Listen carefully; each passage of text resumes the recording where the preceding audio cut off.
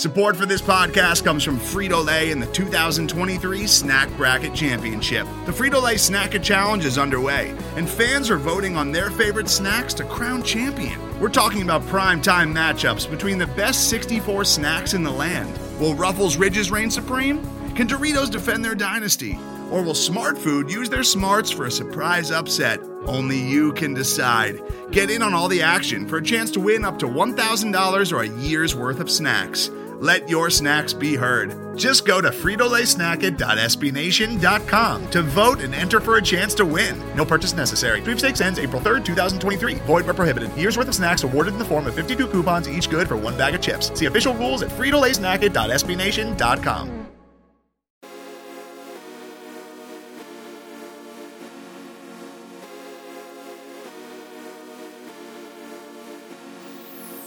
You're listening to Alamo City Limits Podcast with Noah Magaro-George, the official San Antonio Spurs podcast of Pounding the Rock in SB Nation. What's going on, San Antonio Spurs fans? This is the debut episode of the Alamo City Limits Podcast, the official San Antonio Spurs podcast of SB Nation and Pounding the Rock. Today, we're going to talk a little bit about the state of the Spurs a day before the NBA draft lottery. And I've got a very special guest, Ricky O'Donnell, basketball editor at SB Nation. How are you doing today, Ricky? I'm good. Thanks for having me. Yeah, thanks for joining me. It's been a while since I've talked about Spurs basketball on a podcast, and this is going to be really fun. I'm really excited about this. So let's just hop into it. So the San Antonio Spurs this season, 33-39, they lost to Memphis Grizzlies in the first round of the play-in tournament. They missed out on playoffs for the first time in consecutive seasons in franchise history. What do you think kind of went wrong for head coach Greg Popovich and company this season? And what do you think are some of the areas that they need to improve in heading into next season?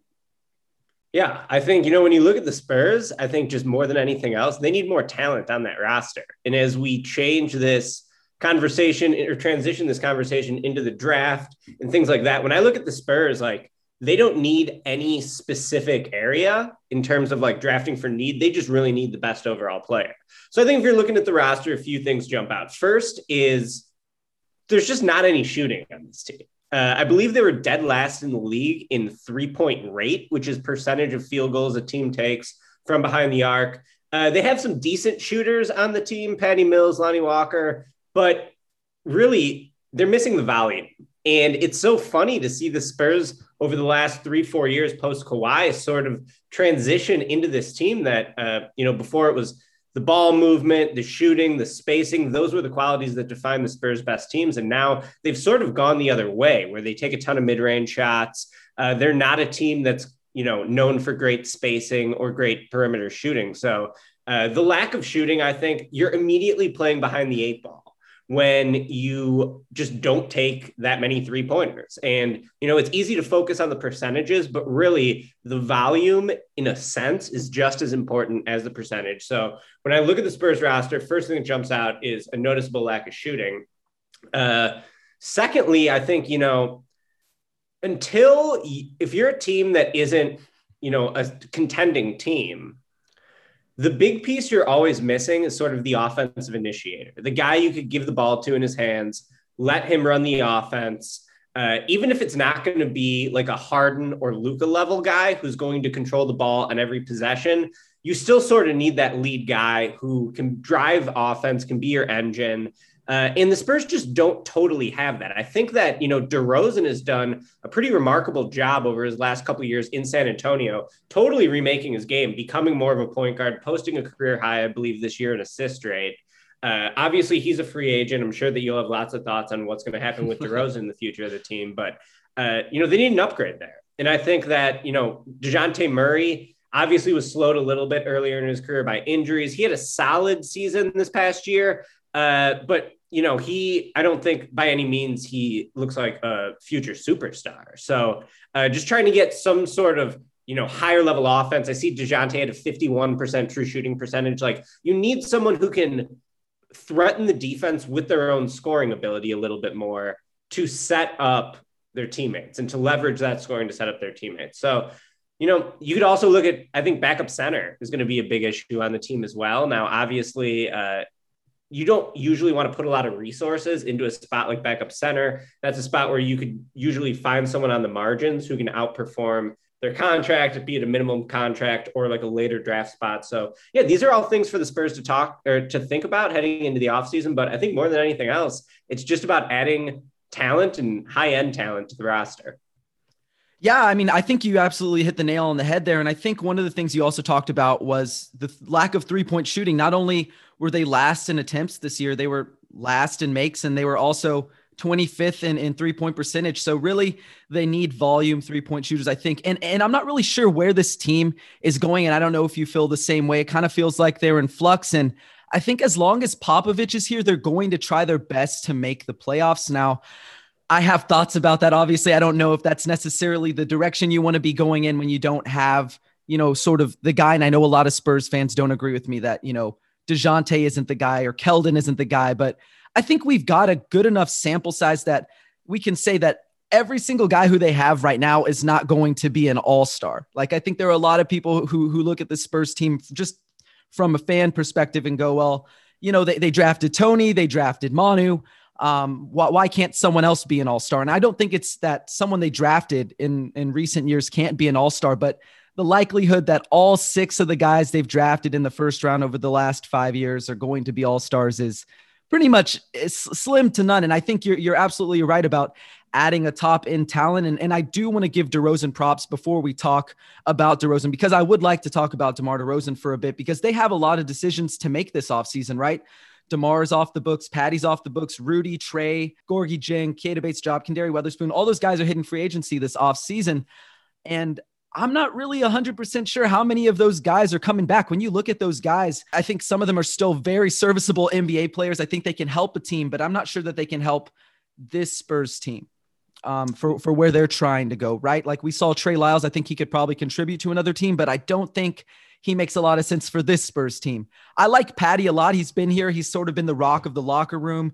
He has the corporate knowledge. He's been here for, I think, 8 or 9 seasons now. I'd love to see him come back, but play less minutes. I think he really, that schedule, the 40 games in 68 days was brutal for him. He had 4 days off during that whole span. And I kept wondering, like, when are they going to give him consecutive days off? This guy looks exhausted. He shot awful towards the second half of the season. And I just don't know who they're bringing back. So if you look at all those guys, are there any of those guys who you would definitively bring back if you were in the Spurs front office to a team, that they're going to be trying to build next year? Yeah, I think Patty would be a good guy to bring back. I think obviously you're not paying him $13 million in his next contract.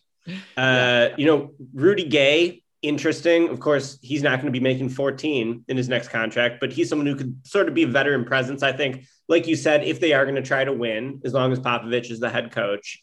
DeRozan's really interesting. So I'm based in Chicago, lifelong Bulls fan, and I run a Bulls podcast too called Cash Considerations. And we've been talking about DeRozan as a possible ad for the Bulls because the Bulls need creation. They need, someone to drive the offense a little bit next to Zach LaVine.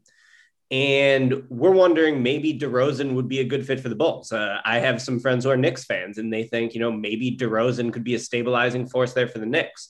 So I think DeMar is going to get paid this summer. I don't know if bringing him back is really going to move the needle much for the Spurs. Like, I'm sure you would feel better right now if the Spurs were in position to land Evan Mobley or Cade Cunningham in the draft instead of being 12th. And, it is a risky proposition too, because I think, in particular, this draft, it really falls off after the 4th pick. So you can be the worst team in the league, still end up with the 5th pick. And now you're like, well, damn, we don't have any easy options here for a future star, a future building block. So obviously it's risky. I do totally agree with your assessment that the Spurs are going to continue to try to win as many games as possible, as long as Popovich is the head coach. And I don't know. I think that it's probably likely that DeMar goes to another team. That's kind of just my outside opinion. What do you hear around the organization and around people that you talk to about their interest level in bringing DeRozan back? So, from what I can gather is the Spurs are really just close to the vest about everything, right? They keep everything pretty much on lock. It's hard to get much out of anyone. Now, people have been asking DeMar DeRozan for the last 2 years, what are your free agency plans? Do you want to come back to San Antonio? And he just constantly says, I'm not thinking about free agency. I'm thinking about this season. I'm not thinking about my future. I'm thinking about right now. So it's hard to gauge what he wants to do. Now, a report came out in the middle of this season saying he was going to take an open approach to free agency. And that kind of had me feeling like he's thinking it might be best for him to go elsewhere, because I don't really see all that many benefits to staying in San Antonio. Maybe you can get a lot of money from staying here, but you can also get a lot of money from going elsewhere, and you might have an opportunity to compete for a title somewhere else. And I think it's really important. I think there's a narrative around DeMar DeRozan that he's sort of a choker in the playoffs. And I think to a certain extent that is unfair, because you look at him and, like you said, he's kind of been used as a pseudo engine of an offense, sort of that number one guy. And I don't think that's the best role for him, right? Like, I think he probably would be better suited being a second, third option next to someone who's actually like a superstar. And so I think for DeMar DeRozan, that's unfair. A lot of Spurs fans want him out because they think, oh, well, he's just not worth it. And I think I don't necessarily want the Spurs to re-sign him, because I do think if he's the best player on your team, you're not going to get into the top of the lottery, but you're also not going to get to where you want to be in terms of contention, right? So it's sort of a double-edged sword there, but I don't think he's a bad player by any means. I definitely want to make that clear. I think he's fantastic. I think he would be better suited somewhere else. And I do think Chicago would be an interesting landing spot for him, but I'm just looking at some of his numbers, like 6.9 assists per game, 11th in the NBA this season, a career high, and he only committed 2 turnovers per game. I thought he was pretty fantastic there. He finished 4th in 3-pointers assisted, even though the Spurs were bottom of the league in 3-point makes. And I thought that was pretty incredible by him. Just his ability to get into the teeth of the defense and find somebody by kicking it out. I thought he was really fantastic at that. But at the same time, I'm not really sure that's what the Spurs want to keep doing, just kind of kicking the wheels with DeMar DeRozan. I think at a certain point, you got to pick a direction, right? You have to pick a direction. Otherwise, and I say this in the nicest way possible, I have nothing against the Orlando Magic, but you end up being the Orlando Magic with Nikola Vucevic, right? For like 3 or 4 years, you're the 7th seed, you're the 8th seed, and you lose in the first round. And I'm just not really sure that's what you want to be doing. And I know that as long as Pop is here, they're going to try to win as many games, but I'm not sure that's what's necessarily best for the Spurs long-term, because we have a lot of those guys like DeJounte Murray. I think he's good, but I don't think he's the guy. I like Keldon, but I think he's probably just a starter. I like Lonnie. I think he's probably just a 6th man scorer at his best. I just don't know who they have who's going to be the guy. So I do think it's really important for them to find that. And we'll go ahead and move into the next topic. We'll talk about the draft, because the draft lottery is on Tuesday and this will be coming out Monday. So I think it's appropriate we talk about the draft a little bit. Like you said, they have the 12th best odds right now after losing that coin flip with the Hornets, right? Who is a guy who, and I saw that you actually mocked Corey Kispert to the Spurs in the last mock that you wrote for SB Nation, but who are some guys who you also like in that range for the Spurs? And what are some of the reasons you like Kispert for the Spurs at 12? Yeah. So just to give you a little peek behind the curtain, I'm writing another mock draft that's going to be released right after the lottery. So I pre-wrote the blurbs for all the players, and then I'll just fill in some of the teams, fill in the order. And the Spurs are 12th. So I actually locked in the teams at 10 and after. So if the Spurs actually do end up jumping into the top 4, it's going to give me some more work to do. But I mean, congratulations to the Spurs if that happens. They really could use that type of luck, as could every single team in the lottery. The Bulls are another team where they have the 8th best odds in the lottery. If they don't land top 4, they're sending that pick to Orlando in the Vucevic trade. So, there's a lot at stake in this lottery. You could look at the Rockets lose their pick if they fall to 5. There's a lot at stake in this lottery, no doubt, for every team. Spurs are no different. So when I was looking at the Spurs, my thought was that they need best available player. I guess in the first one, I gave him Kispert because Kispert is typically projected to go around that area of the draft. The Spurs very obviously need shooting, and he could be an easy fill for shooting. Now, if I was making that pick for the San Antonio Spurs, I would take a bit of a higher swing on someone. To me, taking Kispert would be drafting for need. And as you mentioned, the Spurs, I fully agree with you that they do need to pick a direction. That direction is most likely tear it down and rebuild, but they're not going to do that with Popovich. So now you kind of got to wait out however many years it's going to be until Popovich finally decides to retire. It's not like you can force him into retirement. He's a legend, arguably the greatest coach of all time in the NBA, or one of them. He's in the class picture, at least. Absolutely. And so the Spurs are just sort of in a tough situation heading into this draft. And I know we're talking about draft now, but before we get into the draft real quick, I want to ask your opinion on Derek White, because I know he had injury issues this year. And to me, Derek White is probably the best player on the team. He's the guy who has the most upside. I could see Derek White being an all-star.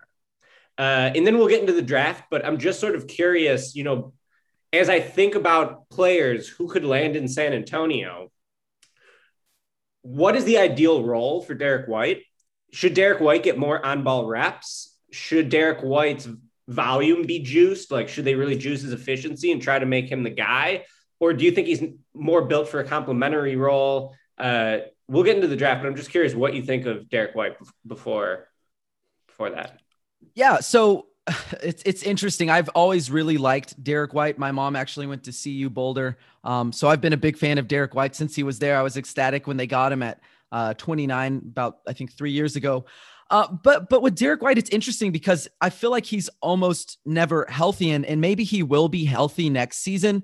But every year he's been here, with the exception of his rookie year where he spent most of it in Austin, he just hasn't been able to stay healthy. And to me, that's a little bit worrisome. He is going to be 27 here soon. So I'm not sure what you do with him, but he did look really good in the bubble. And granted, that was a very, very small sample size. He got injured in the bubble. Through 6 games, he was 20 points per game, 5 assists, 5 rebounds, and about 42% from 3 on 8 attempts per game. Now, I see a lot of people look at that and they go, well, that's the sign that we needed to know that Derek White should be the guy going forward. And to me, it is a small sample size. I'm not willing to say that right off the bat, but I do think there's really nothing to lose if you go ahead, if you lose DeMar DeRozan and you say, okay, well, you know, let's see what Derek White can do, because assuming he's healthy next season, I think that would be a really interesting experiment just to see how it goes. Because if it goes well, then, okay, well, you have someone who's potentially worth building around or keeping around when you start rebuilding. But if it doesn't end up working out, you can kind of decide, okay, well, maybe we need to maximize him in some sort of trade package. Not that the Spurs really trade that often, but I think he's a really solid player. Obviously, on the defensive end, he's one of the top shot blockers for guards in the NBA. He's a great on-ball defender. And then he was number 1 in points per possession in pick and roll a year ago. So not last season, but the previous season. So I think he can run an offense to a certain extent, but I'm just not sure. And that's kind of my feeling with a lot of these young guys. Like, before we move on again, I'll ask you, they have sort of a core right now that consists of Derek White, DeJounte Murray, Keldon Johnson, Lonnie Walker, and you can throw in Devin Vassell and Luka Šimanić, right? Are there any guys, when you look at that, who you think they have a high enough upside to potentially be worth building around? Personally, I really like Devin Vassell, but he showed me flashes of some self-creation potential, of being an outstanding team defender off ball. But I don't know. I just don't know if any of those guys can be someone who you build a team around. Love Vassell. He was one of my favorites in the last draft. He's not going to be a high usage guy. And what the Spurs need is someone who could soak up that usage, I think, that DeRozan potentially is going to leave on the table. I love this idea of just give it to Derek White. Give Derek White the ball, and if he can't handle it, maybe Pop retires, and then you just trade everyone and rebuild. Tank towards the bottom of the standings. So I love that idea. Yeah, let's see what they got in Derek White. And, Vassell, to me, just keep him around. I think that Vassell is the type of guy who he's going to be so much more valuable to a good team than a team that kind of stinks. And if you could put Vassell in a role similar to Mikal Bridges, where he could play off a couple stars, he could fill in the gaps, I think that he could be really good. Now, we're sitting here and everyone loves Mikal Bridges, right? Doesn't Mikal Bridges have like a 15% usage rate? And he's going to get God knows how much money in his next contract. Mikal Bridges is awesome. Loved him in the draft. Love him as a player. I've interviewed him multiple times. Hilarious guy. But, the context is so important there. If Mikal Bridges was on the Spurs, you'd be like, well, Mikal Bridges isn't good enough because he's not able to drive the offense. And so that's kind of similar to what's, happening with Vassell, possibly. Obviously, he's only played 1 year. So to me, the guys who could scale up the best are Lonnie and Derek White. And, I guess as I transition this to the draft, what I would be looking at if I'm the Spurs, and yes, I did give him Kispert, that would be a need-based pick. I could see the Spurs making that pick because they need shooting. Popovich wants to win. Get him the shooter. Get him the senior who could come in and contribute right away. You could see the line of thinking that would lead the Spurs to selecting Corey Kispert, number 12 overall in the draft. If it was me, I would say this team needs a lottery ticket. It needs a shot at a player who could be really good. And if he ends up that he stinks and then he flames out of the league, well, are you really in that much worse of a position than if Corey Kispert turns into what Doug McDermott has turned into in Indiana? Or, I guess Joe Harris would be the more optimistic comp. Well, now Joe Harris was just absolutely brutal in the playoffs. So now are you like, do I even want Joe Harris? But Kispert's a good player. Kispert is a guy who would be a need-based pick. So when I was assessing who the Pelicans, or I'm sorry, I was just looking at the Pelicans as I just go through my who the Spurs could select here. So I had Scotty Barnes off the board. I think Scotty Barnes would be awesome for the Spurs, but he's not going to be on the board. And really the Spurs, you can only jump up into the top 4. And to me, Barnes would start at the 5th pick if you were thinking on where you're going to take him. So Barnes off the board. Then Jalen Johnson, I think he'd be really good for the Spurs too, because he's got some high upside, a little bit positionless. He's going to be off the board.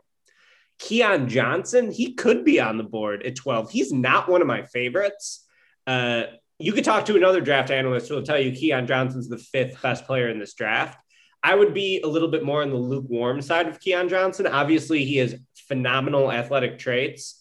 I think that his growth curve is really encouraging, given that he was a baseball player up until his freshman year of high school. So he hasn't been playing the sport that long. That's a high upside lottery ticket if Keon Johnson is on the board at number 12 overall. So I think that could be a possibility. I had him off the board.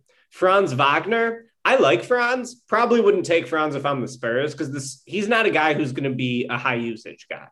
And I think the Spurs need a high usage guy. Then James Bouknight. I have Bouknight going 10th to the New Orleans Pelicans. There was a great piece by Mark Schindler on Indy Cornrows on Bouknight. So listeners, go check that out. Go to indycornrows.com, the SB Nation Pacers site. You can find it on the front page. Bouknight is interesting because he's a bucket getter. He can't really run pick and roll. He can't really drive offense. He's very much an off-ball guy. Mark compared him in the piece to Rip Hamilton during Rip Hamilton's heyday. If your listeners are old enough to remember Rip Hamilton. And I think that could be a decent fit, but I would want someone who would drive offense. So I had Bouknight off the board anyway. The 11th pick, I had one of my personal favorite guys in this draft, Moses Moody. Moses Moody, not really a great fit for the Spurs because Moses Moody, similar to Devin Vassell, is going to be a low usage, fill in the gaps, 3-and-D guy. I know we don't like that label, but that's kind of the idea that you're going for with him. So the Spurs are 12th, and those are the guys I had off the board. So I'm sitting here in the Spurs were the team I had the most difficult time picking a player for. I deleted 3 or 4 different guys at this pick to see who I was going to give them. I thought about Davion Mitchell. I think Davion Mitchell obviously played his college ball at Baylor. Amazing year. Benefited himself more than any other player in March Madness. Is that a good thing or is that a bad thing? He was a guy who was sort of seen as a late first round pick. I'm sorry. Now he's, potential top 10 pick.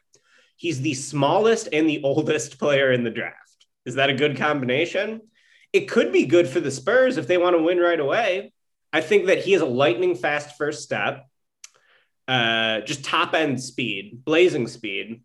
His shooting improvement is really what's fueled his rise up draft boards. He went from I don't know. I don't have it off the top of my head, but I think it was a 30% 3-point shooter to a 45% 3-point shooter on high volume. But he also made 62% from the foul line.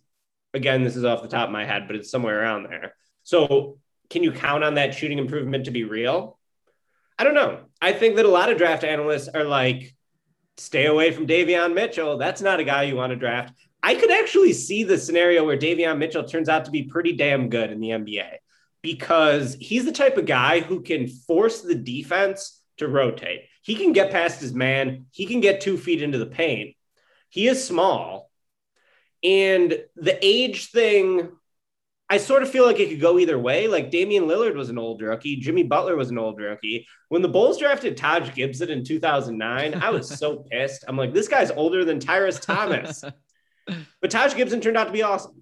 So I don't think that age, while, you know, the nerds who cover the draft like myself really get infatuated with age and development curve, there's a flip side to it too.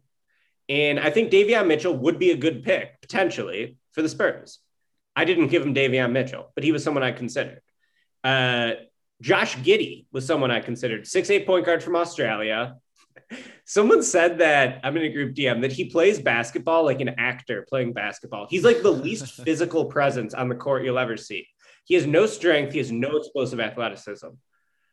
Immaculate IQ. I mean, this guy thinks the game 3 steps ahead. I'm doing a big feature on him that'll hopefully drop in the next couple weeks. I haven't even transcribed the quotes yet, so got to do that. But talked to Josh Giddey a couple weeks ago. He FaceTimed me from Australia.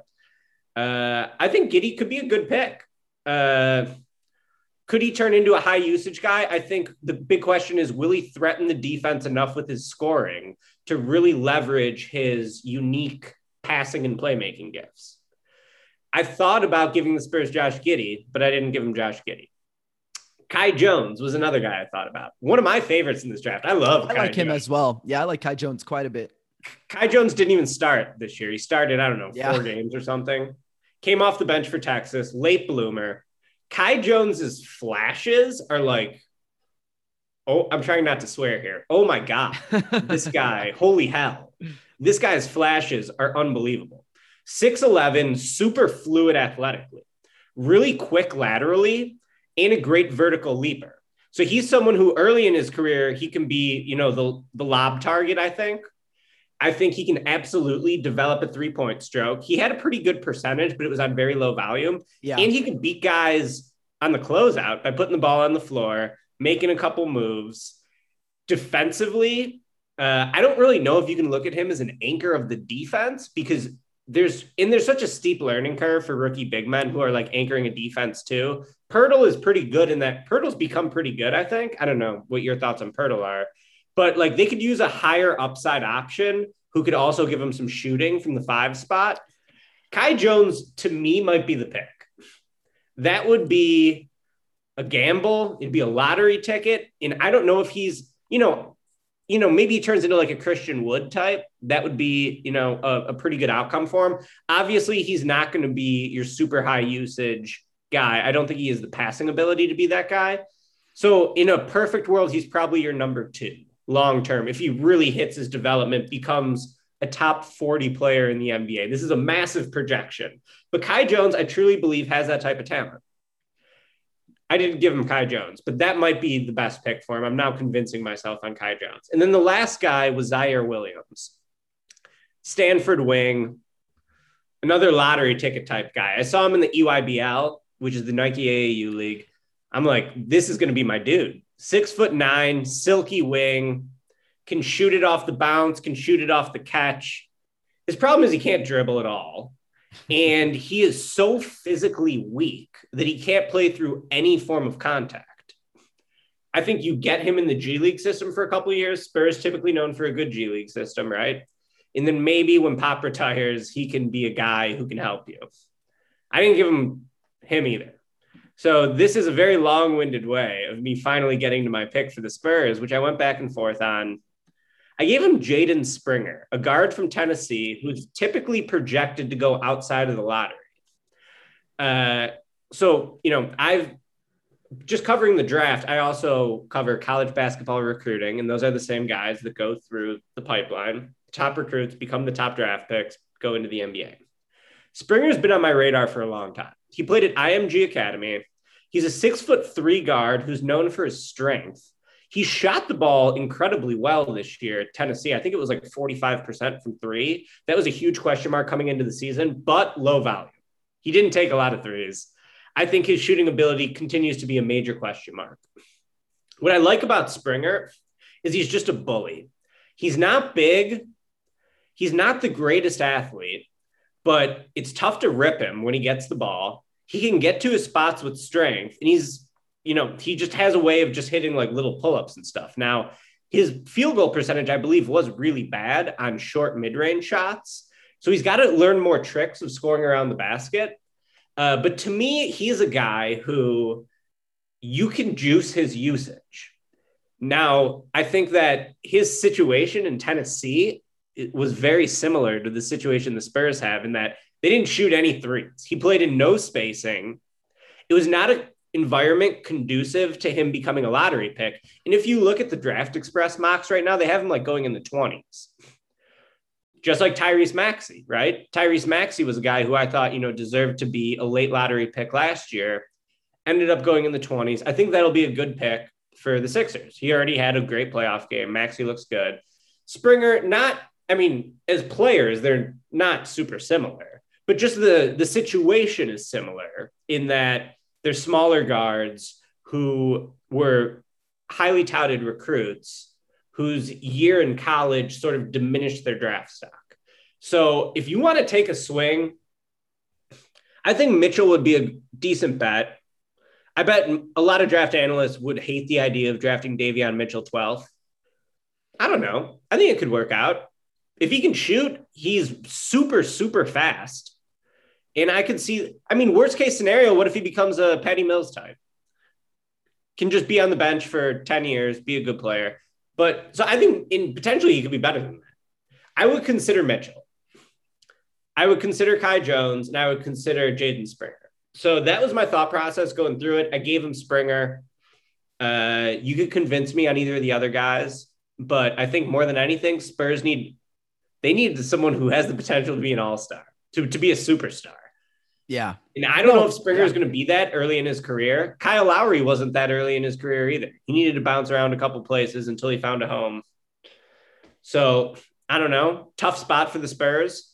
I gave him Springer. I think they'll have some decent options on the board. It's too bad they can't get Scotty Barnes. I think Barnes would be a great fit for them.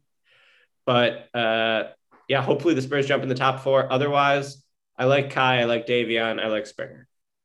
Okay, and we'll talk about the top 4 in a second. I want to talk about Kai Jones again, because I think when I look at all the other guys that are available, right, like the Spurs are already pretty guard/wing heavy, and I just don't know that they're going. And they may very well draft a guy who they think can come in right away and move someone, but just in my experience covering this team, they don't make a lot of moves, right? They don't trade a lot of guys, so I can't see them moving on from Lonnie Walker. I'm almost guarantee he will get an extension this offseason. There's not going to be like Derek White did the season before and DeJounte the season before him. I don't think they're going to move on from DeJounte Murray. I don't think they're going to move on from Keldon Johnson or even a guy like Trey Jones. Now, Kendary Weatherspoon won't be back, but he's not really even a factor in the first place. But I don't think they're going to move on from those guys, and I can easily see them bringing back Patty Mills. So I just don't know. And Devin Vassell's still going to be there, right? So I don't know where you fit a guy like that in, because I think most of the time with rookies, unless it's someone like a Davion Mitchell, right, who's going to be coming in right away and playing, I think they're going to be in the G League, just like Luka Šamanić has been, right? Like Luka Šamanić has been with this team. It'll be 3 years now entering next season, and he's hardly played. He's hardly played. Fans have really wanted him to play. I've been a pretty big advocate of, if this team is not going to make the playoffs, then let's see what Luka Šamanić can do, good or bad, and forget about Rudy Gay. He's not a future of this team, right? Like, just see what Luka Šamanić can do. So I'm just not sure that they're going to go after a guard, which is why I really like Kai Jones there. I think I agree with you. I think he has some really incredible flashes. He's someone who I watched all year at Texas, and I know he hasn't been playing basketball that long, but, from what the coaches say there, that, he has an incredible work ethic.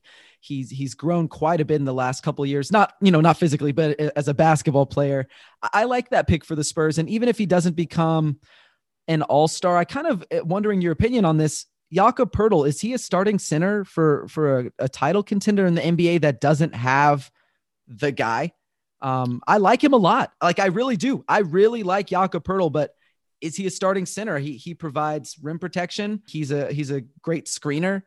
He's a pretty good short roll passer, but outside of that, I don't think he really offers you that much. So is he a starting center in the NBA? He's kind of just a guy, right? Like, to me, what that comes down to is how versatile is he defensively against the pick and roll. And I will cede to you, but in my viewing of Jakob Poeltl, he can only play drop coverage. Like, do you think he can play at the level of the screen and really sort of attack ball handlers out on the perimeter? No. He's a guy who's going to backpedal, put his arms up, play drop coverage, try to force you into the floater. And I still think drop coverage is effective. In the playoffs, everyone starts switching and drop goes out the window. By the way, the Lakers pretty much played drop coverage in the bubble the entire way on their way to a championship, and that was with AD. But AD also has that defensive versatility where he can pressure a ball handler out on the perimeter. If Jakob Poeltl tries to do that, you know what's going to happen? They're going to drive right around him and get a layup or force defensive rotation that could lead to a corner three or something, right? So Poeltl solid, unspectacular for sure. I think with Kai, he would have an obvious role from day one. Just make him the backup center, unless Luka is going to be the backup center. But like last year, wasn't it Drew Eubanks? It was Drew Eubanks and Gorgie Jang. Yeah, and you know what? Drew Eubanks got benched in the play-in game for missing rotations, and so Pop went to Gorgie Jang, who he had benched before the playoffs started, before the play-in started. So, yeah, and I really don't think Luka Šamanić has any ability to play the five. Maybe some people might disagree with me, but he's not. Great stretch four. He's got a shorter wingspan. I think he's more of a perimeter-oriented big, if you want to call him a big. He's got really good feet. He showed some flashes as a perimeter defender, but he still gets lost on some rotations. He got benched a bunch this season, even when he got into the game.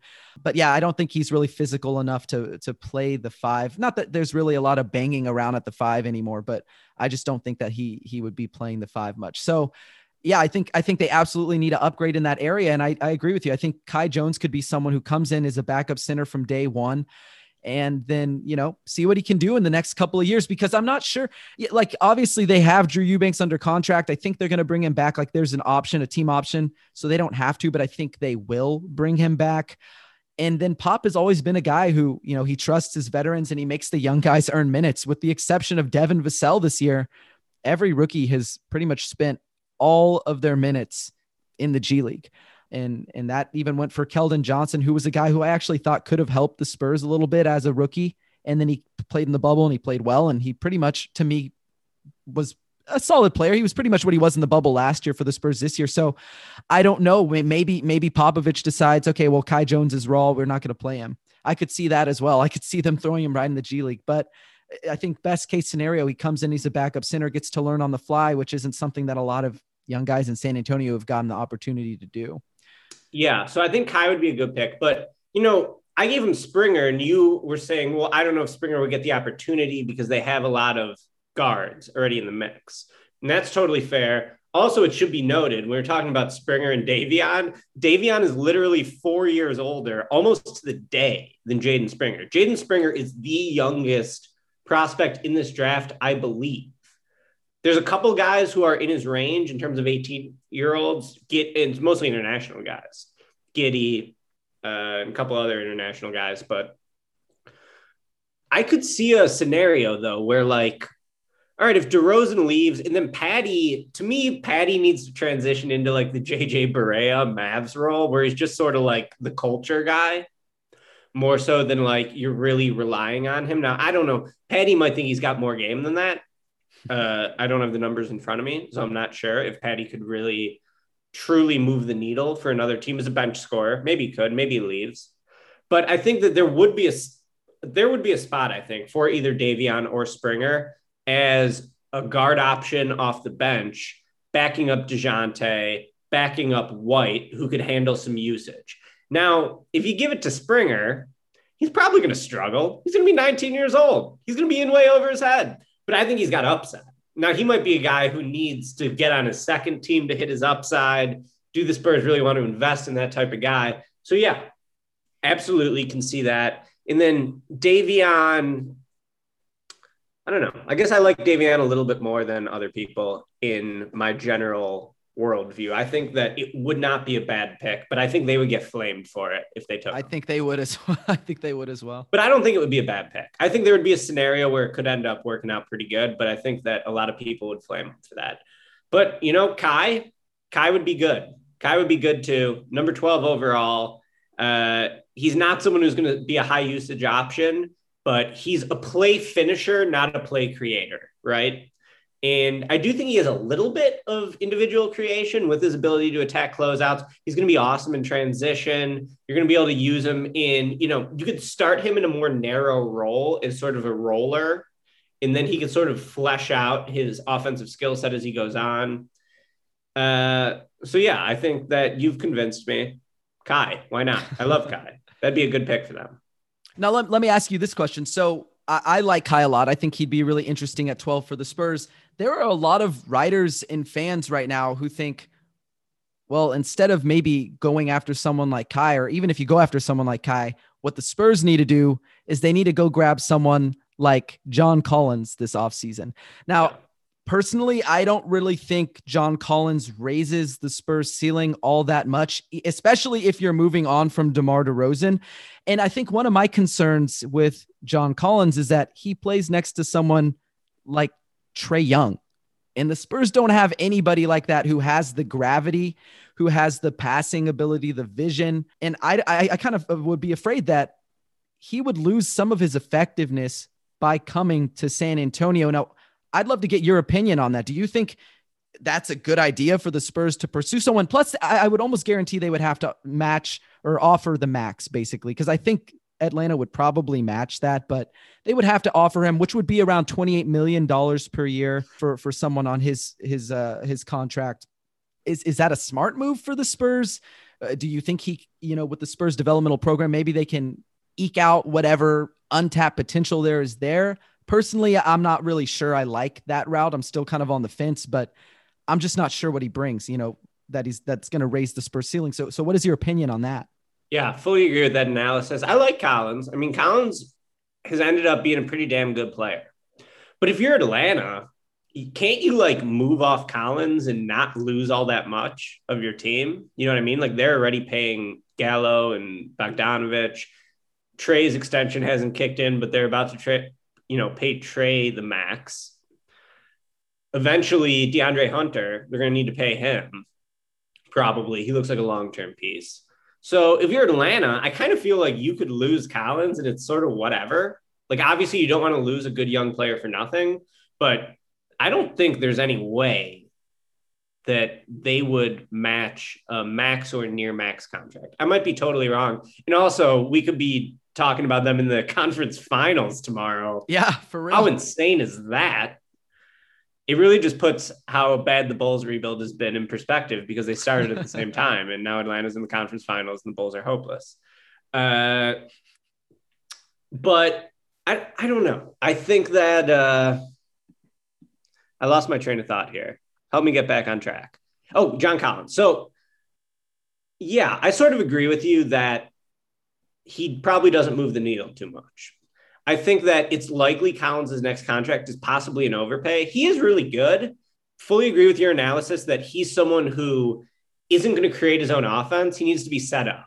The Spurs don't have that dynamic creator on the roster. So what does giving John Collins $110 million really do for you?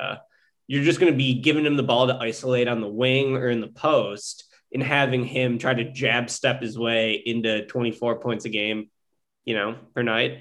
And yeah, I think that, if DeJounte made a big leap, or if White made a big leap, then Collins makes more sense, possibly. Because, yeah, in addition to not really having a young play creator, they don't really have any play finishers either, right? So Collins could be that type of guy. I could really go either way on that. So coming into this conversation, I didn't really have any rigid views on how the Spurs should go about approaching the offseason or the future of the roster. After this conversation, it seems pretty obvious that the Spurs are stuck in purgatory as long as Pop is the head coach, because they should rebuild, but they don't want to rebuild with Pop. So that is sort of the sticking point of where the Spurs go in the future. It just sort of feels like they're in a holding pattern until they can hire another coach, tear it down. You're going to be bad for a few years, which the Spurs have never been bad for a few years. Even when they got Duncan famously right in the finals right away again. Missed playoffs 1 year, famously back into contention. You guys have been spoiled, but I'm a Bulls fan, so I was spoiled too. So I know what that's like. The come down is hard, let me tell you. And also, Kawhi and Jimmy, there's a lot of parallels here. You lose Kawhi, you lose Jimmy, and now it's like, well, we suck. Now what do we do? A lot of parallels as I talk this out. It does seem like the Spurs should choose a direction. And signing John Collins, I don't know. You can make an argument for it that if White, like maybe this helps White level up, giving him a dynamic play finisher. Like I don't have the synergy numbers in front of me. How good was White as a pick and roll ball handler? I don't have that in front of me, but I do know not this season, but the previous season, he was tops in points per possession before they got to the bubble. So possibly really good as a pick and roll ball handler, or would you say could be good in a better situation? Derek White is a very good pick and roll ball handler. I think he can set guys up, but I don't know. I just don't know because they haven't had a play finisher in so long. I think if I'm being honest with you, I think the last time they really had someone who could finish above the rim as like sort of a lob target was Dwayne Dedmon back when they, had still had Kawhi.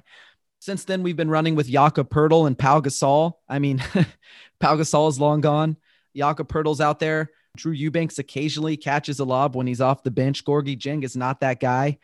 So I really don't know. I think it would be an interesting experiment. Like, let's see how it works. But I also think it's one of those things that could end up, well, you're back in the 6th, 7th, 8th seed again. And you're just drafting in the 20s, hoping that someone's the next Tony or the next Manu or the next Kawhi.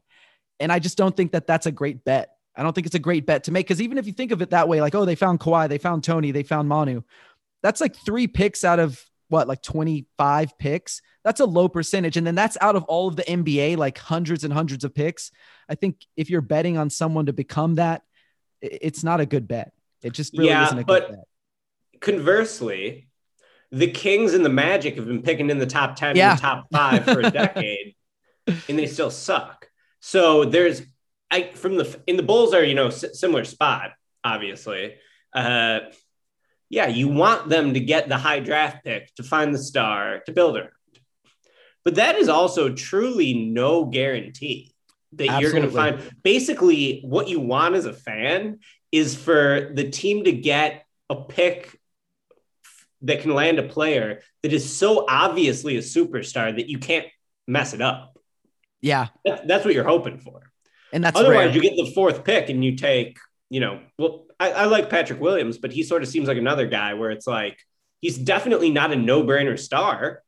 Maybe he can be good. I don't know. He played a lot of minutes as a rookie, but like he was the 4th pick in the draft. He's not Ja Morant. He's not Trae Young. He's not Zion or Luka, certainly, or Jason Tatum. Sometimes that 4th pick gets you Josh Jackson, who's almost flamed out of the league. He had a pretty good year with the Pistons this year, actually.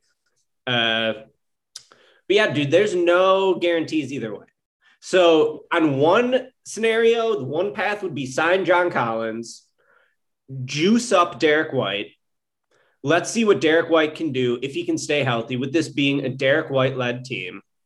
Sign John Collins with the 12th pick, take Davion or I hope not Kispert, but maybe Kispert or Kai, and try to sign some shooting, try to get some semblance of spacing on the team since they have none. Just subtracting DeRozan will be addition by subtraction in that sense. DeRozan almost has to play on the ball because he can't space the floor. And that could be a way to do it. And maybe they're the 6th seed, and maybe that's unsatisfying for the fan base. And I can absolutely see that. And they need to tear it down eventually. But don't you think you could trade Collins too? Like if you sign Collins, I mean, maybe not if he's making 28 a year. 28 is really high if that's his max. But if you could get him 4 years, 100, 5 years, well, they couldn't give him 5. So it'd be 4 years, something like that. I feel like you could move off him if you really wanted to tank. And then, oh yeah, I mean, like John Wall, he was traded, right? Like John Wall's making 40 something million a year. He was traded. So I kind of think there's no such thing as an untradeable contract at that point. Somebody is going to, they'll trade you, even if it's not necessarily the best package for you. But yeah, I mean, I think it would be interesting. I'm like I said, I'm on the fence. I'm not really sure. Is that a good thing for them to do that? Is it ill-advised for them to pursue that? But I think it would be, at the very least, like if they got back into the playoffs. I know that's what a lot of fans are missing, right? This is the first time in franchise history that the Spurs haven't been in the playoffs for 2 straight years. So they're missing the playoffs. They're missing, I mean, even the play-in. I mean, fans were hyped for the play-in because it was a shot at the playoffs. And I think if you get in the playoffs, you build a little bit of excitement around the team. And, who knows? I do tend to be sort of more like realistic and maybe a bit pessimistic when it comes to, is DeJounte or Derek or Keldon or Lonnie going to be, an all-star or someone who can really impact winning for this team? And maybe they do. I hope they prove me wrong. Maybe adding Collins to that and everybody takes sort of a small leap, and maybe someone takes one big leap, they're suddenly look a lot different. Their future looks brighter. But I don't know, but I do think it would be more exciting. I think it would be more exciting at the very least for the Spurs. And, I want to ask you about the draft one more time, about the first round. So, they don't have a very good chance at moving into the top 4. We know this, and that's very unlikely. But if they do move into the top 4, and let's assume it's just 4, taking Mobley and Green and Cade off the board at 4, is there any guy who can be that guy who they build around? Yeah. So I guess Suggs or Green to me seems like a coin flip. I like both those guys. I don't know if you have a preference on either one. They're totally different type of players. Green is a pure shooting, he's like a classic shooting guard, to the sense that I don't really think the league has gone so heliocentric based around one guy. I don't think Green can be that type of player where he's going to be making high level decisions time and time again down the floor, but he's just a bucket. And he could be a guy who just could potentially one day average 25 to 30 points a game on relatively efficient scoring. And he's going to score from all 3 levels. Suggs, on the other hand, my view of Suggs is sort of like he's a supercharged, overqualified secondary guard.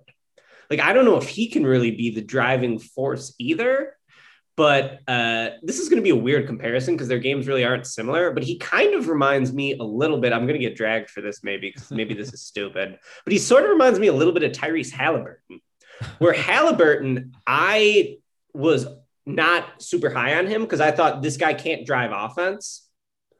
But what happened to Halliburton? He finds himself next to De'Aaron Fox. De'Aaron Fox can drive offense, and he's just really good at basically every skill that you need to be a good complementary guard. He can play on the ball or off the ball. He can shoot off the dribble or off movement, really good in transition. And Suggs obviously is a superior athlete, a superior transition attacker than someone like Halliburton. He's just stronger, more of a power athlete. So Suggs would be a good piece, but I would still think they probably need another guy next to Suggs to really make Suggs pop. So that would be my take on Suggs. But I don't know, if Derek White levels up a little bit, if he can finally stay healthy, Suggs and Derek White could be and DeJounte, that could be a pretty nasty combo. So I don't know. Do you favor Green over Suggs? I like Green over Suggs for the reasons that you listed. I think he can be sort of like that microwave scorer guy who can get you, at his peak, 20, 25, something like that, and be relatively efficient. And I don't think the Spurs really have anybody on the roster right now who can really get their own bucket. I think Derek White can to a certain, I keep saying to a certain extent, because I don't really know I don't think anybody in San Antonio really knows exactly what each of these young guys are capable of, because they've been so limited in their role. And maybe that's because they're not capable of it, or maybe that's just because that's the way Pop has sort of schemed the offense. It's probably somewhere in between, but I think it would be really nice to have somebody like that. I'm also interested in Jonathan Kuminga. He's not a guy who I think is going to come in obviously right away and be that guy who drives the offense or anything like that. But I think he has a lot of upside. He's very, very, very young. But then again, he's one of those guys okay, he's so young. What does he add to this team? Is he going to break through in terms of minutes. You would hope so, like, right? If you pick him fourth, you would hope he would be getting minutes over Keldon Johnson, because I think Keldon Johnson preferably won't be playing the 4. He played a lot of 4 this year, and I think preferably Keldon would not be playing the 4 for the average NBA team. But who knows? I'd love to get your opinion on Kuminga a little bit, because he's someone who I watched in the G League, and I thought he had some really, really tantalizing flashes, but at the same time, he also looked very, very raw. There's no way I would take Kuminga over Suggs. No way. And I could be totally wrong about that. Kuminga might end up being Jaylen Brown 2.0, and this could look very stupid in a few years. But Suggs, I don't know. Suggs kind of has the it factor, as silly as it sounds. And Suggs sort of needs a more stable environment, I think. He was almost like, because Gonzaga was such a great setup for him, it almost leads to more questions. Like, what can this guy do if he doesn't have the perfect environment to thrive in? And I don't know if Suggs is going to be a perennial all-star, and I don't know if he's going to be someone who could be your lead engine. But I would take him over Kuminga. To me, he's just a gamer, and he brings such a solid amount of skill across every area that I think he, if nothing else, is going to be a fringe all-star, probably. And to Kuminga, I feel like Kuminga, like, who knows? Kuminga was pretty brutal in the G League. His numbers were like, didn't he have like 48% true shooting or something? And it wasn't good. Yeah. I think he shot under 40% from the field, under 25% from 3, and under 65% from the foul line. So his general lack of touch, I think, is the biggest thing. Like, does this guy have any touch with the ball? That's a big question mark. Where he's good is just going downhill. He's just a power athlete who goes downhill. And like, when you just look at him without seeing any numbers, just like, let's say a straight eye test, if you were to watch him play, you'd probably be like, this is the type of guy everyone wants in the league. A big athletic forward who, can put pressure on the rim and can, you can improve your shooting. Spurs fans know that as well as any fan base, right? With Kawhi. So Kuminga's interesting. I wouldn't even take Kuminga 5th. To me, he's just way too much of a wild card. Again, could be totally wrong. And I implore your listeners to, if you have the disposable income, throw a couple bucks to PD Webb, who does really good writing. He just did a piece on Kuminga that was excellent. I'm actually joining his Twitch stream to talk about Evan Mobley on Wednesday. So if you're interested in Mobley would be an incredible pick for the Spurs if they could get up to number 2. I agree. Mobley is a stud. We'll know the lottery results by then too. So we're talking Mobley on Wednesday. But PD did a great thing on Kuminga. Kuminga's interesting. I get it. Lottery ticket. You need a high upside guy. I just don't know if that's a guy I'd be willing to bet on. But what do I know? And before I let you go here, so obviously the guys who we're going to talk about right now are not, they're not lottery guys. Some of them aren't even necessarily guys who would be on most people's draft boards. But when you look at the Spurs, so the Spurs actually have started bringing in guys to work out. So far, what I can confirm is that they've brought in Joe Wieskamp, Jordan Hall, and LJ Figueroa from Oregon. Are any of those guys people who would interest you in the second round? And what is their interest in those specific kind of guys? Maybe tell you about what the Spurs are looking to do with this roster. Well, I think like if we're talking about them taking Kispert with the 12th pick, the idea would be, let's find someone who could give you 90% or 85% or 80% of what Corey Kispert could give you. And you don't need to invest the number 12 overall pick in him. So I like Wieskamp. Yeah, I think Wieskamp's dope. Get him in the second round. That would be a nice pick. He can shoot. I think that obviously he was playing off Luka Garza throughout his career at Iowa, but I think he could maybe level up a little bit. The question is going to be, can he create his own shot in the league against bigger, stronger, more athletic defenders? And then just how versatile is his shooting going to be? I don't have his shooting numbers in front of me. I would say by reputation, he's a good shooter. I don't know if he's an elite shooter, but again, maybe he can give you a high percentage of what Kispert could possibly provide. So yeah, that's the name that jumps out. I would take him in the second round. No, sure. I like Wieskamp as well. Now, are you familiar with Jordan Hall at all? He's a guy who I'm actually hearing he's gaining a little bit of buzz, and he's considering staying in the draft instead of actually going to Texas A&M after transferring from St. Joseph's. Yeah, I don't know a ton about him. I know he's a guard, right?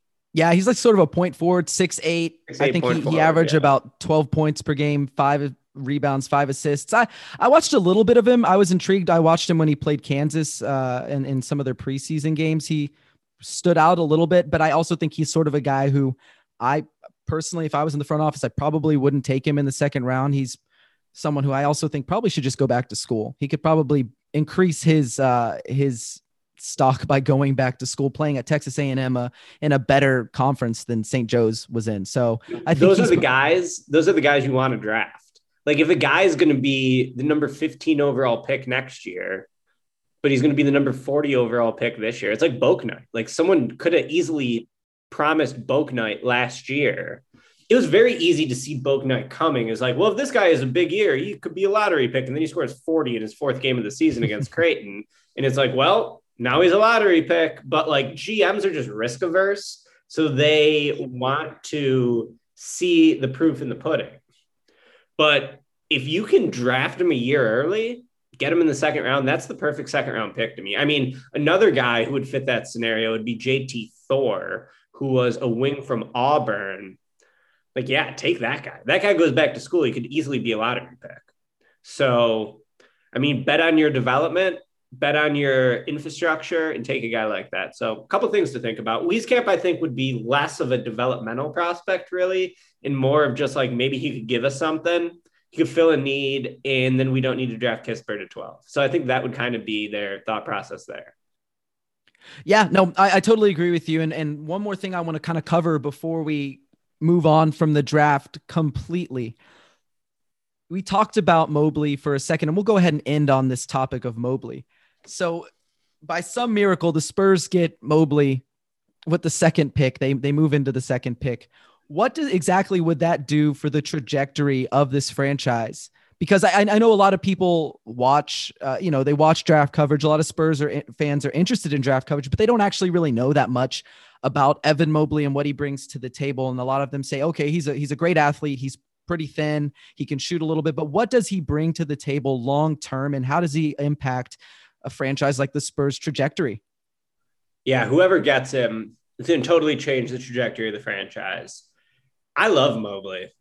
I think Mobley basically checks every box for a big man, but he's very much sort of a new age big man. So like your dad or uncle who grew up watching the NBA in the 80s and 90s might be like, he doesn't have any post moves, but his game is so much more than that. And like, especially for a team like the Spurs that needs creation, I kind of think that Mobley could sort of take on some point guard like duties, if not initiating the offense. Like obviously so much of the game now, and you need a guard who's dynamic enough to trap. But if you have a guard who's dynamic enough to trap, then he's going to pitch the ball to the big man. The big man is going to be making a decision 4-on-3 sort of mini break in the half court. Of course, this is the role that Draymond Green mastered to become one of the better players in the NBA. I think Mobley is uniquely good as a passer and is reading the floor, making decisions in the half court, that he could be someone who could soak up usage through his passing. I think that defensively, I mean, you can make the case that he is a truly elite defensive prospect, is a big. I think that when we talked about versatile pick and roll coverage and how Pirtle isn't versatile, you can only play drop coverage. Mobley can play drop. Mobley can trap you out on the perimeter. Mobley can switch. Super quick feet, super long arms. I do think that, there's such a high learning curve for a defensive big man. And a lot of it is like, too, you got to really keep your head on a swivel, and you got to be able to quickly recognize a play, rotate to the play. I think Mobley does have some trouble with that for all of his physical ability. Sometimes, he'll get back cut by guys, or someone will he'll lose track of someone in the paint and it'll be an easy bucket. But I look at Mobley and I just think stud defensively, gives you so much versatility. Offensively, he's not going to be a post scorer, and that is going to be hard for people to reckon with, who have grown up on a certain style of basketball, but I think he's going to be an above average offensive player, no doubt. So ideally, he's an elite defensive player and above average offensive player. Early in his career, he can be a lob threat. I think that, he could totally, his biggest issue is that he doesn't have an aggressive scoring mindset. Like a lot of times he left you wanting more because he was so damn good, but he still wasn't super dominating in terms of his scoring ability. So he does leave you wanting a little bit more. I could see people thinking that he's kind of underwhelming as a rookie, but I really believe Evan Mobley is going to be a stud, and whoever gets him, whether it's the Spurs, whether it's anyone, it's going to really unlock a lot of different team building avenues for them. So I love Mobley. I think that if you can sort of detach your brain from what you think a big man is supposed to be, you will see that Evan Mobley has a lot of unique gifts that can help you win basketball games. Awesome. Yeah, I mean, I'm pretty much in the same boat as you there. I just wanted to get your take on it. I think that it would be spectacular if the Spurs ended up getting him with the second pick. I think that would just be fantastic for their trajectory in the next couple of years.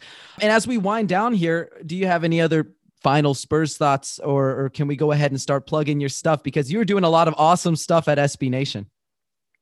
Yeah, I think that obviously you're doing a terrific job on this podcast. I have noticed your work over the last year or so, and I feel like SB Nation should be lucky to have someone like you.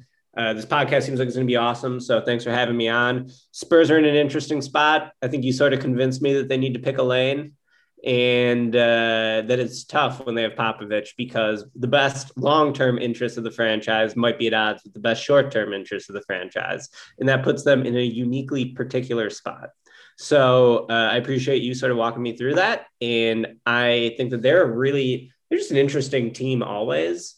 And especially at this point in their history, post Kawhi, now fully removed from the championship years. And it's like, how do we get back? The fan base is thirsty for it. It's a passionate fan base. They're used to winning. They're spoiled a little bit, but that's okay. And yeah, they're in a unique spot. So I appreciate you having me on. And I look forward to seeing what the Spurs are going to do in your continued coverage of the team. Awesome. And thanks for joining me. And I'll give you a second here. So where can everybody find you on social media? And also where can they find your podcast, any of your writing? Yeah. So all my writing's at sbnation.com. I mostly write about the NBA playoffs, college hoops, the draft, recruiting. The future. My role has changed there a bit over the years. But yeah, I'm still doing my thing. So you can find, there'll be a mock draft as soon as the lottery results get announced. I'm going to try to publish that. I already pre-wrote about 4,000 words of it. I'm trying to do long blurbs on every player just to use it to get my thoughts out on each guy, basically, instead of doing individual pieces. And I will do some individual pieces, but the mock's going to be really long. So you can check that out, I guess. And otherwise, everything on sbnation.com, writing about the playoffs pretty much every night. And my podcast is Cash Considerations. It's on the Chicago Bulls. They don't like us because we're critical of the franchise, and we named the podcast Cash Considerations because they keep trading draft picks and players for cash, despite being a total cash cow and one of the most profitable franchises in the league. But it's a new day for the Bulls. They fired Garpax, their GM, their co-tandem GM, and they have Arturas Karnisovas in there now. The Bulls are kind of starting from a fresh page, which is nice. They made the Vucevic trade. So if you want to listen to us talk about the Bulls, Cash Considerations, we're going to be doing a draft episode on Monday with one of my favorite draft analysts, Brian Schroeder, who used to be on Twitter at Cosmos. And now I think it's like Brian J Draft or something. I don't think that's his legal name, but check out that episode if you want to. I think he's joining us Monday night. And otherwise, sbnation.com for everything. Again, thanks to Ricky for joining me for the debut episode of Alamo City Limits, and a huge shout out to everyone who tuned in as well. And for those of you listening at home, don't forget to subscribe and leave us a 5-star review on Apple Music, Spotify, or wherever you get your podcasts. And make sure to keep up with everything our wonderful staff at Pounding the Rock is doing this off season. But until next time, Spurs fans, take care.